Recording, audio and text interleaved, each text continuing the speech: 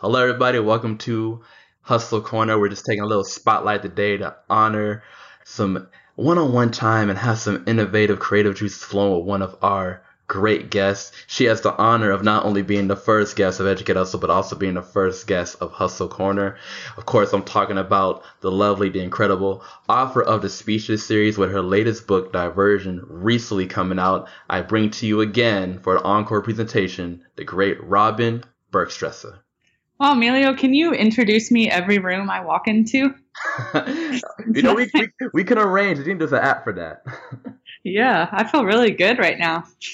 Well, that's the whole point. A lot of it really comes from you coming on the first episode of Educate Hustle. The no excuses mantra has become a very mainstream thing, and just to have you back and get that energy, and it's been amazing. Of course, the surreal moment is Educate Hustle was around 2 years ago, and that 2 years ago, your first book, Speeches, just came out, and now here we are, fast forward in 2018, and you've delivered the second one, and I know there's a lot of mixed emotions, so today we're kind of going to dive into it, go into a little of the goodness of the book, and kind of explore some themes that I definitely picked up on while reading, and definitely kind of showcase the audience, like if they haven't read this book yet, why they need to go out and buy it, and what you're really exploring and trying to say with these stories. Yeah, and this is, of course, a quick spoiler warning. We won't dive in too much, but if you haven't read anything, be prepared to have some stuff out there.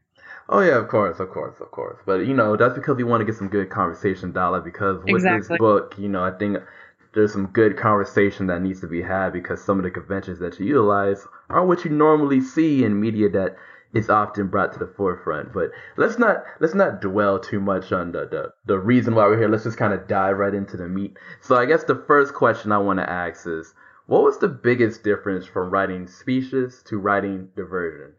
The biggest part was when I started writing Speeches, it was a little bit off of a whim. I had absolutely no expectations, just a general, hey, what if I actually wrote this story and started, sitting down and getting it out there? And so then, of course, I got that out there. People were reading it and started immediately asking for book two. So then when I was writing Dispersion, it was a lot more of, I knew from the very beginning that every word that I eventually would get out there, people would be reading. So it was a lot scarier.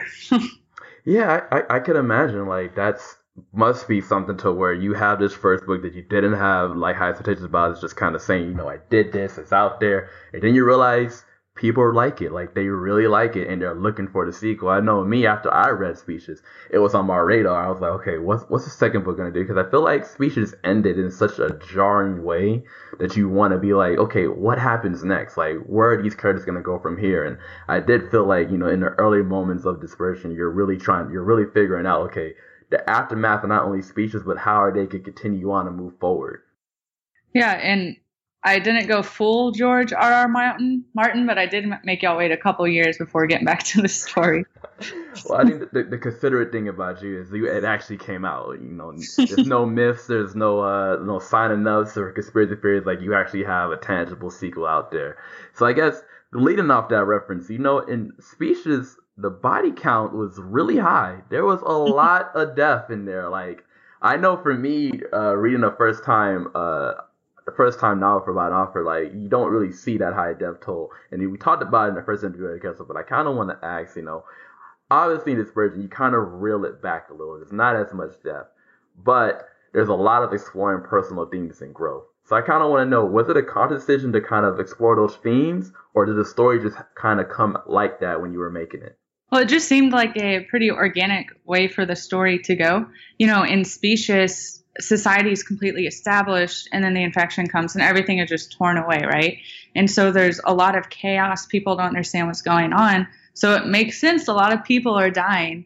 And then by the time you get to Dispersion, at a certain point, they're literally physically separated a lot farther from, the Leadum and all the creatures. And so it was a good opportunity to spend some time really developing and exploring the characters. But don't worry, in book 3, I promise your bloodlust will be curbed.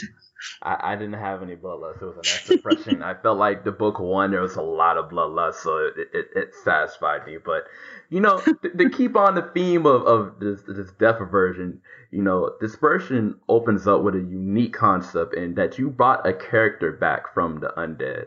How is it writing a character where the character already knows, like, they've met their fate, but they're able to have just a few more precious times with their loved ones? Yeah, and so from the very beginning, I always knew that Matt was going to come back, and I knew he was, only going to come back for a very short amount of time. And so it was an interesting dynamic to be able to write because, Matt's completely accepted it. In fact, even in Specious, he knew what was going on when nobody else would admit or acknowledge that it could be. But then you have, Alice in there who is refusing to believe it and just trying to look for any hope. And so then, I think it introduces a really important theme that starts to continue out the rest of the book and the series is doing that right thing, is it worth it? Was going back and doing everything to try and get Matt back for just a short amount of time, was the price that they paid worth that? And so, knowing the consequences, would Elliot put everyone through that again? And I think that by bringing Matt back and having him go and Elliot struggle with the idea of what he did for that to happen, you start to have Elliot understand Dominic's viewpoint at least a little bit and how he kind of views the world and more of, I'll stop right there. But I think that's the start of the dynamic to shift a little bit.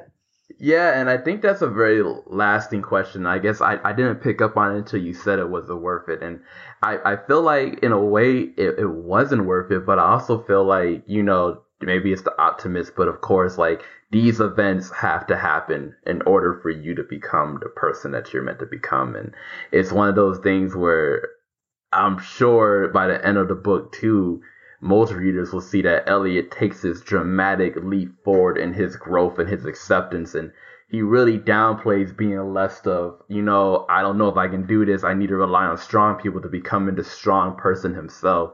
And you could say, arguably, that the reason, he's able to do this because of the events that did happen in Species and the growth that it takes between the beginning of book two to the end of book two, where he's able to actually utilize that growth and evolution. Yeah, and it's kind of, there's a fun part when he's playing football with a group of some of the people in the New Society, and, they're making a comment about him, like, just being naturally, like, more athletic or stronger, taller, what have you. And he kind of takes that moment and he steps back. He's just like, oh, huh, weird, because his whole life he's been pushed down, and then suddenly he's starting to realize that might not be the case. And I think you're right. I mean, that all starts with, you have to experience, failure sometimes to make that happen. Exactly. And now, of course, there's a lot of central themes in Dispersion. I think one of those characters that, we have to talk about, of course, is going to be Dominic. He was the villain for book one. You could argue that in the beginning of book two, he still maintained that role, but that dynamic kind of shifted. But we're not going to go too deep into that just yet. So basically, I want to ask, in this book, we see Dominic's mean streak kind of curve as the story goes on to where he even becomes a shell of himself. How is it writing a character that is used to be on such a high peak pedestal, then they get knocked down to reality? And was there any joy in writing this story arc for book two for you? Yeah, so that's a funny thing. Was there any joy in the story arc? So it's been so much fun because, writing Specious, and then people have come to me and it's just a big thing of how much they hate Dominic. And, I've never hated Dominic because I've understood him more. And, he has a very clear thought process that's honestly like the easiest for me to connect with when I'm writing. So say whatever that does about me. But, having it, he starts in the book and he's, coming from the society where his entire life, he's been told like, hey, you are the epitome of what is good. We, genetically engineered you so you could do all these amazing, brilliant things. And he steps away from that. And in fact, when they get over there, they're calling it genetic mutilation. And so his entire self-worth is put into question, and he starts spiraling down because the life that he always envisioned and was so assured was going to happen just really isn't a possibility anymore. And so I love in Dispersion that I think people are able to get a glimpse behind really who Dominic is more. And one of the ways that that was able to happen is, and it's pretty subtle in the second book, but Allison, she refuses to view Dominic as just the horrible person that, Jess and Elliot look at him as. And it kind of stems from her just being grateful towards him that he was able to bring Matt back even just for a little bit so she could say goodbye. So you start, to see Dominic view himself differently, and you start to see other people view him differently. And it was a lot of fun writing that part. Yeah, and I guess that brings up the question too. I mean, stories have the evil forces, the villains. And as an author, you kind of have to I guess not even kind of, but you have such a bond with these characters that you see them more than what the reader might see. So how do you handle like writing these characters that people view like they hate and they're evil, when to you it's just sort of like, I don't want to say a means to meet an end, but you have this character made for a reason to get the plot moving, to do these certain events. Like, how do you view that? Is there a genuine hate that brews, or is it just like, to me that's still my literary baby? I still had to help grow and help them manifest so that they can make the story even better than what it was. Yeah, so sometimes it's just really funny and I'll just laugh. Other times it's kind of hard to keep my mouth shut because, hey, well, they had to do this because of, there's things that's going to happen in the third book, and I had to set that up so it'll make more sense then. And then, other times it's like, kind of like you said, like a little bit of my baby. So it's hard not to get too defensive of like, oh, well, they're really not that horrible of a person. You just don't understand them. They're misunderstood. Oh, it sounds like everyone I went to high school with. So I get it.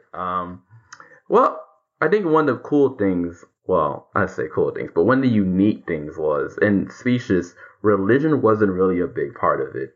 Yet in Dispersion, it shows up in tenfold, especially when they visit Acrosia, and it revolves really heavily on religious themes.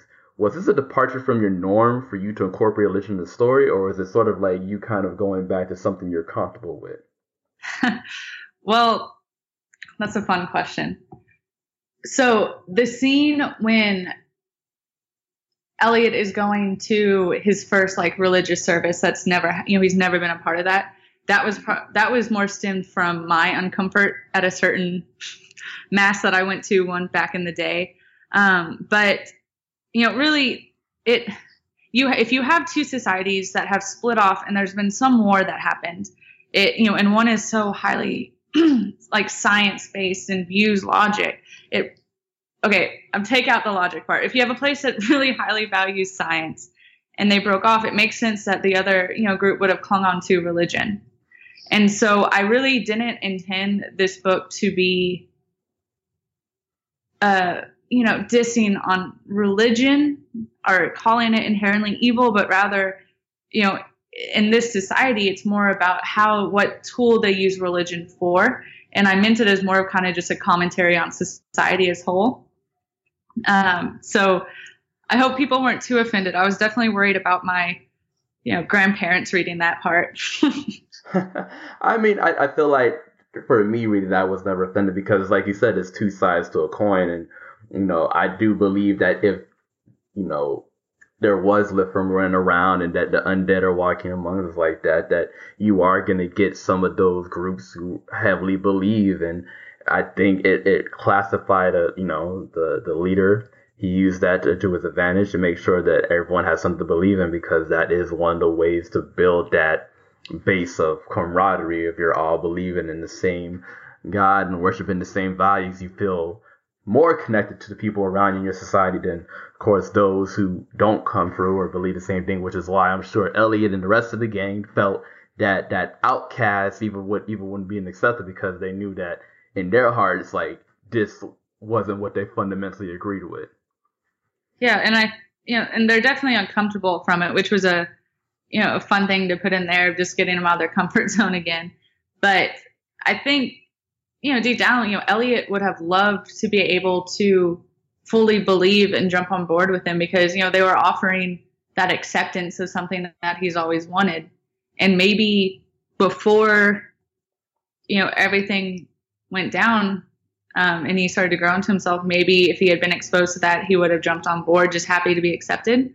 But I think it was just another kind of example of him hardening a bit and, seeking to grow himself in the ways that he wants to. Mm-hmm. That's true. And of course, it'd be reminisce to not mention Jessica. In the first book, she was sort of that heroine presence. She really pushed Elliot, really in a way protected him and looked after him. But, at the end of Species, she's in a very damaged state, not just physically, but mentally. And the cool thing about Dispersion is she's given a lot of time to heal and trying to find that peace amongst her demons. And oftentimes, it's at Elliot's expense, often cutting him off or making him feel like he's an idiot for not understanding and even sometimes just not opening up. What led you to write Jessica this way after she was just a prominent force in book 1? Yeah, so that was really challenging to step away from, Jess's character in this book. Right after I finished writing Species, I immediately wrote that first chapter in Dispersion. And with her, when she was in that shower and her just like shaking her head very slowly, like that's something that was just so clear to me when I was writing. But like she really needed to have that time to heal, because I didn't think it would be authentic to her character if she was immediately just okay and able to lean on Elliot and, get back to how things were, because, that's not a feasible thing to happen. And so, combine that with when they get to the new society, there's literally like more separation between them. So they transition from spending all their time together to really only seeing each other in passing. Plus she's trying to avoid him. So there's not much stuff there. But I also thought it was important for Elliot's character to not have her as a crutch anymore and have to do things on his own. I thought that was really important for him. Yeah, and I think it definitely shows, and I in the beginning half of the book, I really do feel like she's sort of just there, but not as a prominent thing, and it forces Elliot to kind of explore and grow and have these new connections and really take some time to reflect on things. And I know towards the end of the book, after some things happen, we see like a little spark of the old Jess. But obviously, when you're dealing with this much trauma and devastation, and I'm sure there's a lot of mental pains and things of that nature, are we really, is Jess really over it, or is it book 2? Are we going to see some moments of, just that darkness and just that fear crawling back into her? Yeah, so I mean, like this isn't a Disney story, so she's not suddenly going to be better. And I think, once again, there's a big question leading into book 3, like you said, of, is that something that she can fully recover for? Is their journey done? Like, have they reached the point that they're supposed to and it's all smooth sailing from there?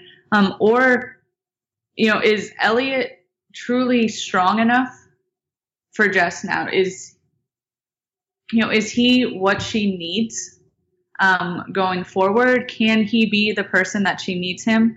And so, who knows? I guess I do, but you'll have to wait. I love that. Who knows? Well, I mean, I do, but yeah, who knows? No, but I think that's a very good little teaser, because I know for me, it goes with the theme of the book, for there to be lasting damage, for there to be lasting impact. It's nothing, like you said, it's not a Disney film where you flip a switch and everything's good. There has to be, lasting impact and repercussions. So I guess that kind of ties into this question about Elliot. Obviously after what goes down late in the book, he has to deal with the aftermath of getting this unexpected news. There's always that reality if you kind of have an idea, but when something is actually hits you and you find out what it is, it's a totally different experience.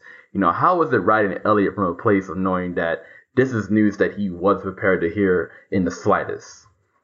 Yeah, and I mean, even though, like you said, he suspected it, I mean, as long as there's 1% hope you're wrong, people are going to cling to that just because it's easier to believe that. And so, it's never really anything you can ever be prepared to totally hear. And I mean, it's a interesting dynamic because, outwardly, Elliot's talking to Jess and telling her, things of what he wants to be able to say and believe in the person that he wants to be. And then internally he's struggling, questioning if he can even be that person for her. Yeah, and We're I very mean, conflicted. yeah, I can imagine, just me reading that is a very, very hard, it's a very, very unique stance he had because I can't say I would have been as strong in that scenario. So it is Yeah. definitely something interesting, and I really do. I really look forward to see how in the third book, those feelings and insecurities show up because at the end of the day, it's a big task that he signed up for. So got to see if he's willing to not only talk the talk but walk the walk, as they say. Yep. So of course, you mentioned her earlier. She didn't have a big role in this version. Well, we're talking about Allison. She became a new mom. I'm sure there was a lot of things that you wanted to do and just couldn't fit in because of the nature of the book. But what are some things you kind of wish you could explore with Alice's character in Dispersion? So I view it more as, this is a 3-part series. So in this one, and for Dispersion, for the middle part, I had to be patient with her character and the growth and the arcs that I want to do for her. Because, new mom, she's adjusting to that. She lost Matt. So she's, just in a lot of pain and grieving. And so I had to put her on the back seat to give her character time to come back. Plus, Elliot's really not spending as much time with her. So you only see her what Elliot is. But there's plenty that's going to be explored in the next book. And so, any disappointments of not being able to get to it in the second book is just more of me, being impatient and being really excited to share what I have planned for. So you'll just have to be a little bit patient with me on that. I'm just gonna go ahead and set it because obviously, as a reader, you have these ideas, and I just want to. So if you ask me, I ship Allison and Elliot. I don't know Oh, if it's really? anything to do with that. I ship it because I can just see he loves Matt so much. I think Allison is kind of like that older, but she knows she's able to be in tune with what people need. Because obviously, when it comes to Jess and trying to help her get over the trauma and pain, she was a very understanding person. And I feel like I don't know. There's little jokes in the books of oh, those two together. No, that's not my But I don't know. I ship them. I don't have any of course creative input in this. This Did is you a say fan theory.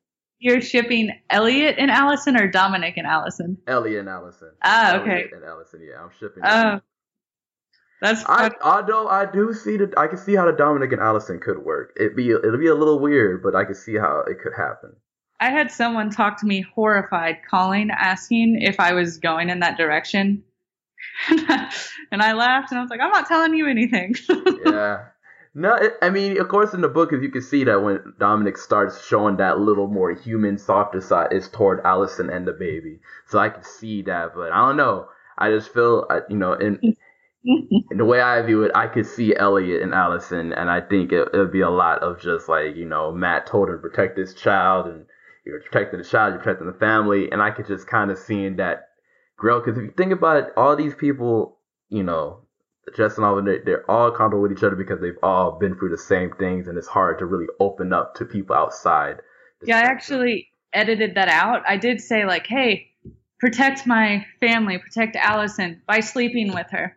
That was the other part, and I took that out to not give it away. But no, we can call them Elliot or something, and that can be their name. So are you giving a confirmation, or are you just playing along? I'm just messing with you. That is funny. I guess we have to see in book 3 what's going to happen. But I did find it entertaining. Okay, so obviously there's some new characters. Mm-hmm. Acrocia has a lot of people in there, some good, some bad, a lot really questionable. Who out of all the new characters to make their appearance was your favorite to write? So that was a tough one. So I'm going to answer with 2 people. So one of them, I thought Leah was a fun change of pace, especially since you have Elliot and his company, mainly Allison. They're a lot more subdued. And so she was able to input more of that kind of easygoing, no filter attitude that was able to, and led to some interesting scenes that happened with the story. And then with Jonah, he's based off someone really special that I know, who I hope never reads my books. I was able to put in direct quotes and just giggled and laughed through writing his scenes, so that was a lot of fun.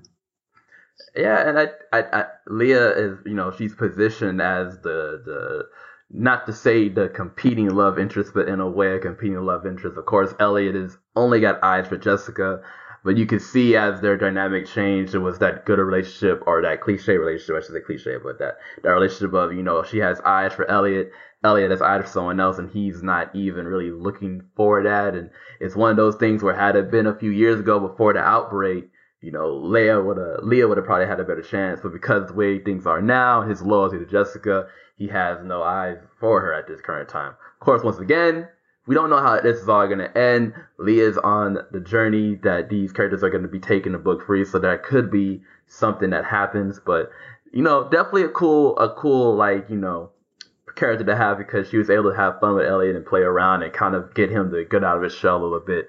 And it really was a stark difference to where you have Jessica, who's just, I don't want to talk to you, I don't want to be around you. Then you have Leah, who just wants to always be around Elliot and always, have him out to do fun things. And then, of course, the Jonah characters you mentioned, very nice. I think there's a lot more to him, and I hope that shows in book free, because, while he was nice and he showed some values, I really feel like there's more story with him, and it'd be interesting to see in book free how you're able to pull that out. I like the how and not the if. Well, that's true. That's true. If the death toll's really coming, you never know. I was hoping because someone's special to you, that meant that they get like a little shield or something. But then again, the author knows what's best. So. Oh, when I said real special, I meant that sarcastically, by the way. You see, this is why you get the little asterisk, so now you can see at the bottom like what they mean. So that's cool. You can clear that up. She's kidding.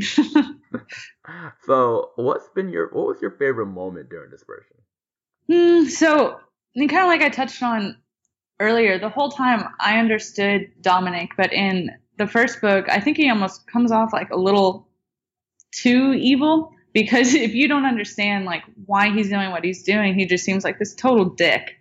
And then, so at the beginning of the second book, him and Elliot are walking, and Dominic's lecturing him and kind of defending himself a little bit about like, hey, you can't view things just, black and white or gray, and he was having that talk of like, hey, if you are happy that Matt is back here with us, and you have to understand that was a result because, I killed your childhood friends. I've done all these experiments and I did all this stuff that you would say is bad, but look at the good it results did too. Like, the world needs people like me who can make those decisions that are hard but necessary. And that was the first time that I think I was able to really explicitly share with the readers, this is how he thinks and this is how he views the world. So I think that goes a long way in helping people understand him and his viewpoint. And then also that final mess hall scene, that was a pretty clear scene for me to write. And it was the second scene that I wrote when I started writing the second book. So a long ways coming, and I'm happy that people finally got to read that and see the reveal. Exactly. And I think that's what one of the biggest things going into the book free is how this is all going to end, because you have such a story that you're making and building. Of course, one of the big aspects of book one, the Lithium, they don't have a strong presence in this book, while of course in Species they were central. It was the main thing. Did you find writing Dispersion easier in that regard, knowing that you don't have to worry about the Lithium too much? Well, it actually might have been, if anything, a little bit harder, because in the first book, I relied on them pretty heavily to be, kind of like the catalyst to get the next thing going, and to keep pushing people forward. But, this series, I never intended it just to be about those creatures. It was always, just the catalyst to tear down the society, force the change, and then to write about the aftermath. So, for the third book, they are going to be a heavier presence again, since they're returning back to the territories. And it was they had a bit of a false calm, which gave me time to develop some characters. And then the third book will be more fast paced again. Yes. And now what to live from, and then of course, going to the bigger picture, the zombies and the undead universe and all that. Do you feel like for you, and I know you can't spoil book free, so I gotta ask just like a general thing. Do you feel like there's an end game to all of this, or is it just gonna be this is our world now and we live into it? I know you like say you can't spoil how book free is gonna go, but that's a personal preference. In that situation, do you feel like there's ever gonna be an end game, or is it just like this is what the world is? Okay, so I can't wait for everybody to read the last line in the series. That's going to be so fun when people can actually do that.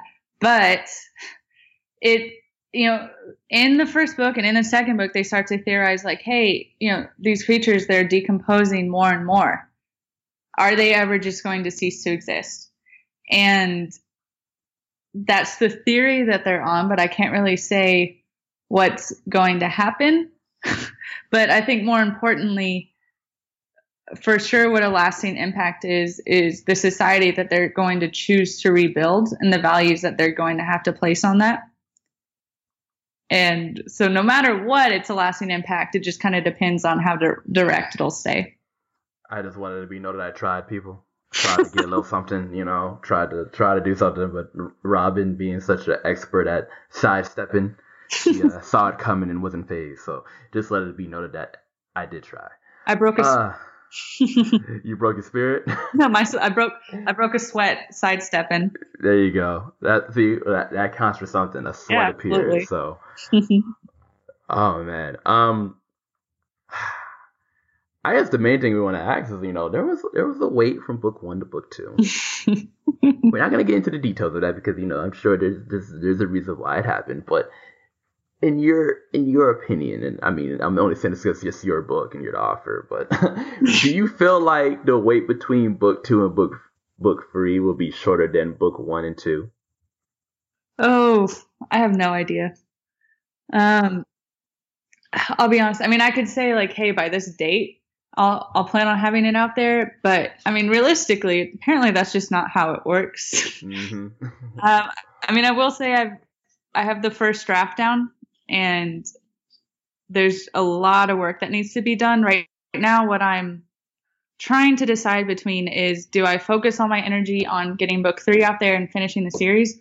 Or there's a completely new book that I want to write. And I started very initial stages of it, which is, it's totally different. It's going to be so dark. I'm so excited about it. But do I take something totally different or do I stick with that? So I'm pondering right now. Okay.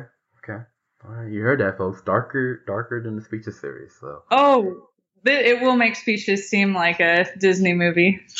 Oh wow! I'm just expecting the opening scene to be someone's intestines being eaten as they're trying to put them back in. But ooh. Well. Okay, maybe. Look at me spoiling books when I'm like 2,000 words in. Oh yeah, I hear you. Okay, so more of a fun question. When it's all said and done, the third book comes out and the Speeches series is complete. What would you prefer? TV series or a movie? I'll take HBO picking it up. So that's a TV series. Okay. Yeah, but not just any TV series. Like I don't want I don't know, what's a bad station? I don't know. Apparently I need to watch more TV. Yeah. I'll accept HBO or Hulu. Okay. Would you want there to be seasons or would you want it to be like a limited run? Like, here you go. This is it. Enjoy. Let's just go full on Game of Thrones. We can get 8 seasons. Can your book last 8 seasons of the show? Like, is there enough? Did you see what they did to The Hobbit? You can make anything happen if you believe. All right. Well, you know what? I'm not going to mess up your royalties by saying otherwise. So sure, go ahead. We'll say Game of Thrones style. That works. Let's see. Including the dragons. So dragons will make their way to Speeches. Yeah, book free spoilers. Book free spoilers. Okay. All right. Well, you know what? You're getting a lot. You're getting a lot by tuning in. At the end of book 2, was there even more resounded than end of book 1? A character who really just, if you had to say, not to say your favorite, but just really resonated with you. Did that change, or is it still the same person that you found in book one that really represented you? Like I said, I don't know what this says about me, but I really feel like I resonate with Dominic. Not that I go around doing horrible things, but just like his thought process and kind of how he gets where. That's just so easy for me to write. And I've also really liked Jess, and she's been a fun one. I have the hardest time connecting with Elliot, which maybe next time don't write a series with a main character that I struggle connecting with. Lesson learned. Well, I think that's definitely a way. I've never heard of It's unique that an author has trouble connecting with the main character, and especially in Dispersion. Like Elliot hits 95% of the screen time or book time, whatever you want to say. He's an emotional guy. And that's not your key. You don't like emotional. Okay. You could argue, like, towards the end, Dominic was getting a little bit emotional. That's what makes it fun. Is you have, as much as you might hate to see it or recognize it, like you have Elliot. I think he starts to kind of transition into more of some of Dominic's characteristics, and then vice versa. And so I think that gets both of them to start to understand each other a bit more. Okay. But I think they both hate that. Is anyone safe? Like, is there anyone who is safe in this universe? Well, I'd have to change point of views if I killed Dominic. I mean, if I killed Dominic. You never know. I mean, you've done the first a little bit already with the whole, you came out with the blood gates open, you bought a character back from the undead. What's the little point of view perspective change? Really? Yeah, be a good writing exercise. Outside of that, I'm guessing nobody's safe. Nobody's off limits. Everybody can get the business. Well, the dog is safe. I love how the dog's above the baby. Yeah. The baby is apparently, you don't know, but the dog gets selling. All right. I mean, yeah. I'll give you that. The dog is safe. The dog is safe, everybody. So even from old age, invincible. I guess she's riding the dog's life, and it's going to end well. So, like a true author, just letting you know that there's always more in the bag of tricks. Well, Robin, it's been such an amazing experience. I feel like we really did a deep dive in Dispersion. If you haven't done so already, please go out and buy the book. Leave a review. I'm slacking. I need to leave her review. She's probably going to say it to me off air. I'll own up to it before she can say anything. That way I can kind of counter that fact, do a little side step of my own. But trust me, I have a review in the works. I loved it. I devoured it literally as soon as I got to reading it. I was staying up every night just trying to push through. And when I finished it, it was like, oh my gosh, where did the time go? But yes, it's available on Amazon right now for the lovely price of $2.99. I mean, you can. The price should not be a hurdle. It's great entertainment. It's definitely a great universe she's building. I can give more plugs for days, but Rob is just a great human being, and so proud of her to be on not only Educate Hustle as our first guest, but be on this Hustle Corner and just display that dynamic interaction that we're used to having, and of course, giving you some great leeway clips on her book Dispersion. And if you remember the first episode, this is definitely a very interesting one because she's now coming back here. The wine is not here, or if it is, it's being hidden well. So, but she still delivered compelling content. And before we do leave, I want to give Robin the chance to, not only say just her last final thoughts, but also, of course, plug where they can connect with you and how they can get your book. Yeah. So first of all, thank you so much for having me back. These last couple of years, as I've been seeing y'all continue to be successful and put new content out there, I've been very proud of you too. So this is fun that we're at this stage again. But I mean, in terms of social media, my name is Robin Berkstresser. You can Google me. It's pretty easy to find me. You can connect with me on Facebook, Twitter at Robin Berks, or on LinkedIn even. But I mean, really my last plug is I'm very grateful for everybody who has supported me and then who reads the story and then comes to me and tells me, what they thought. It's very humbling when, this world that I created and I poured so much of myself into, when other people experience like emotions while reading it and get connected to it. So thank you everybody who's ever either supported me or if you support another author or even, just any other creative works. It takes a lot to get that out there. So keep doing that. Exactly. And Robin, like I said, I could go on for days for all the accolades and praise I would love to give you, but it's been a pleasure. We got to find some way from the third one that comes out to get you back in there because a deep dive is going to be needed. I'm sure I'll be sure to have my tissues packed. Referring to you, you've been teasing for the past 2 years that the third one's going to really make you get into your feels. So got to get ready for that interview, of course, and then we'll be able to go with no holds barred because the speeches series will be over with, and you'll be able to really go into everything you're thinking and what you want to do. Yeah, and if you're too impatient to see what happens, you could just start a fan fiction and write your own stuff and send it to No, I would not let you profit off my Elliot and Allison's idea. I won't let you do it. I won't let you do it. Just give me permission to use the characters in a spin-off What If book, and I got you. Till then, no. On that note.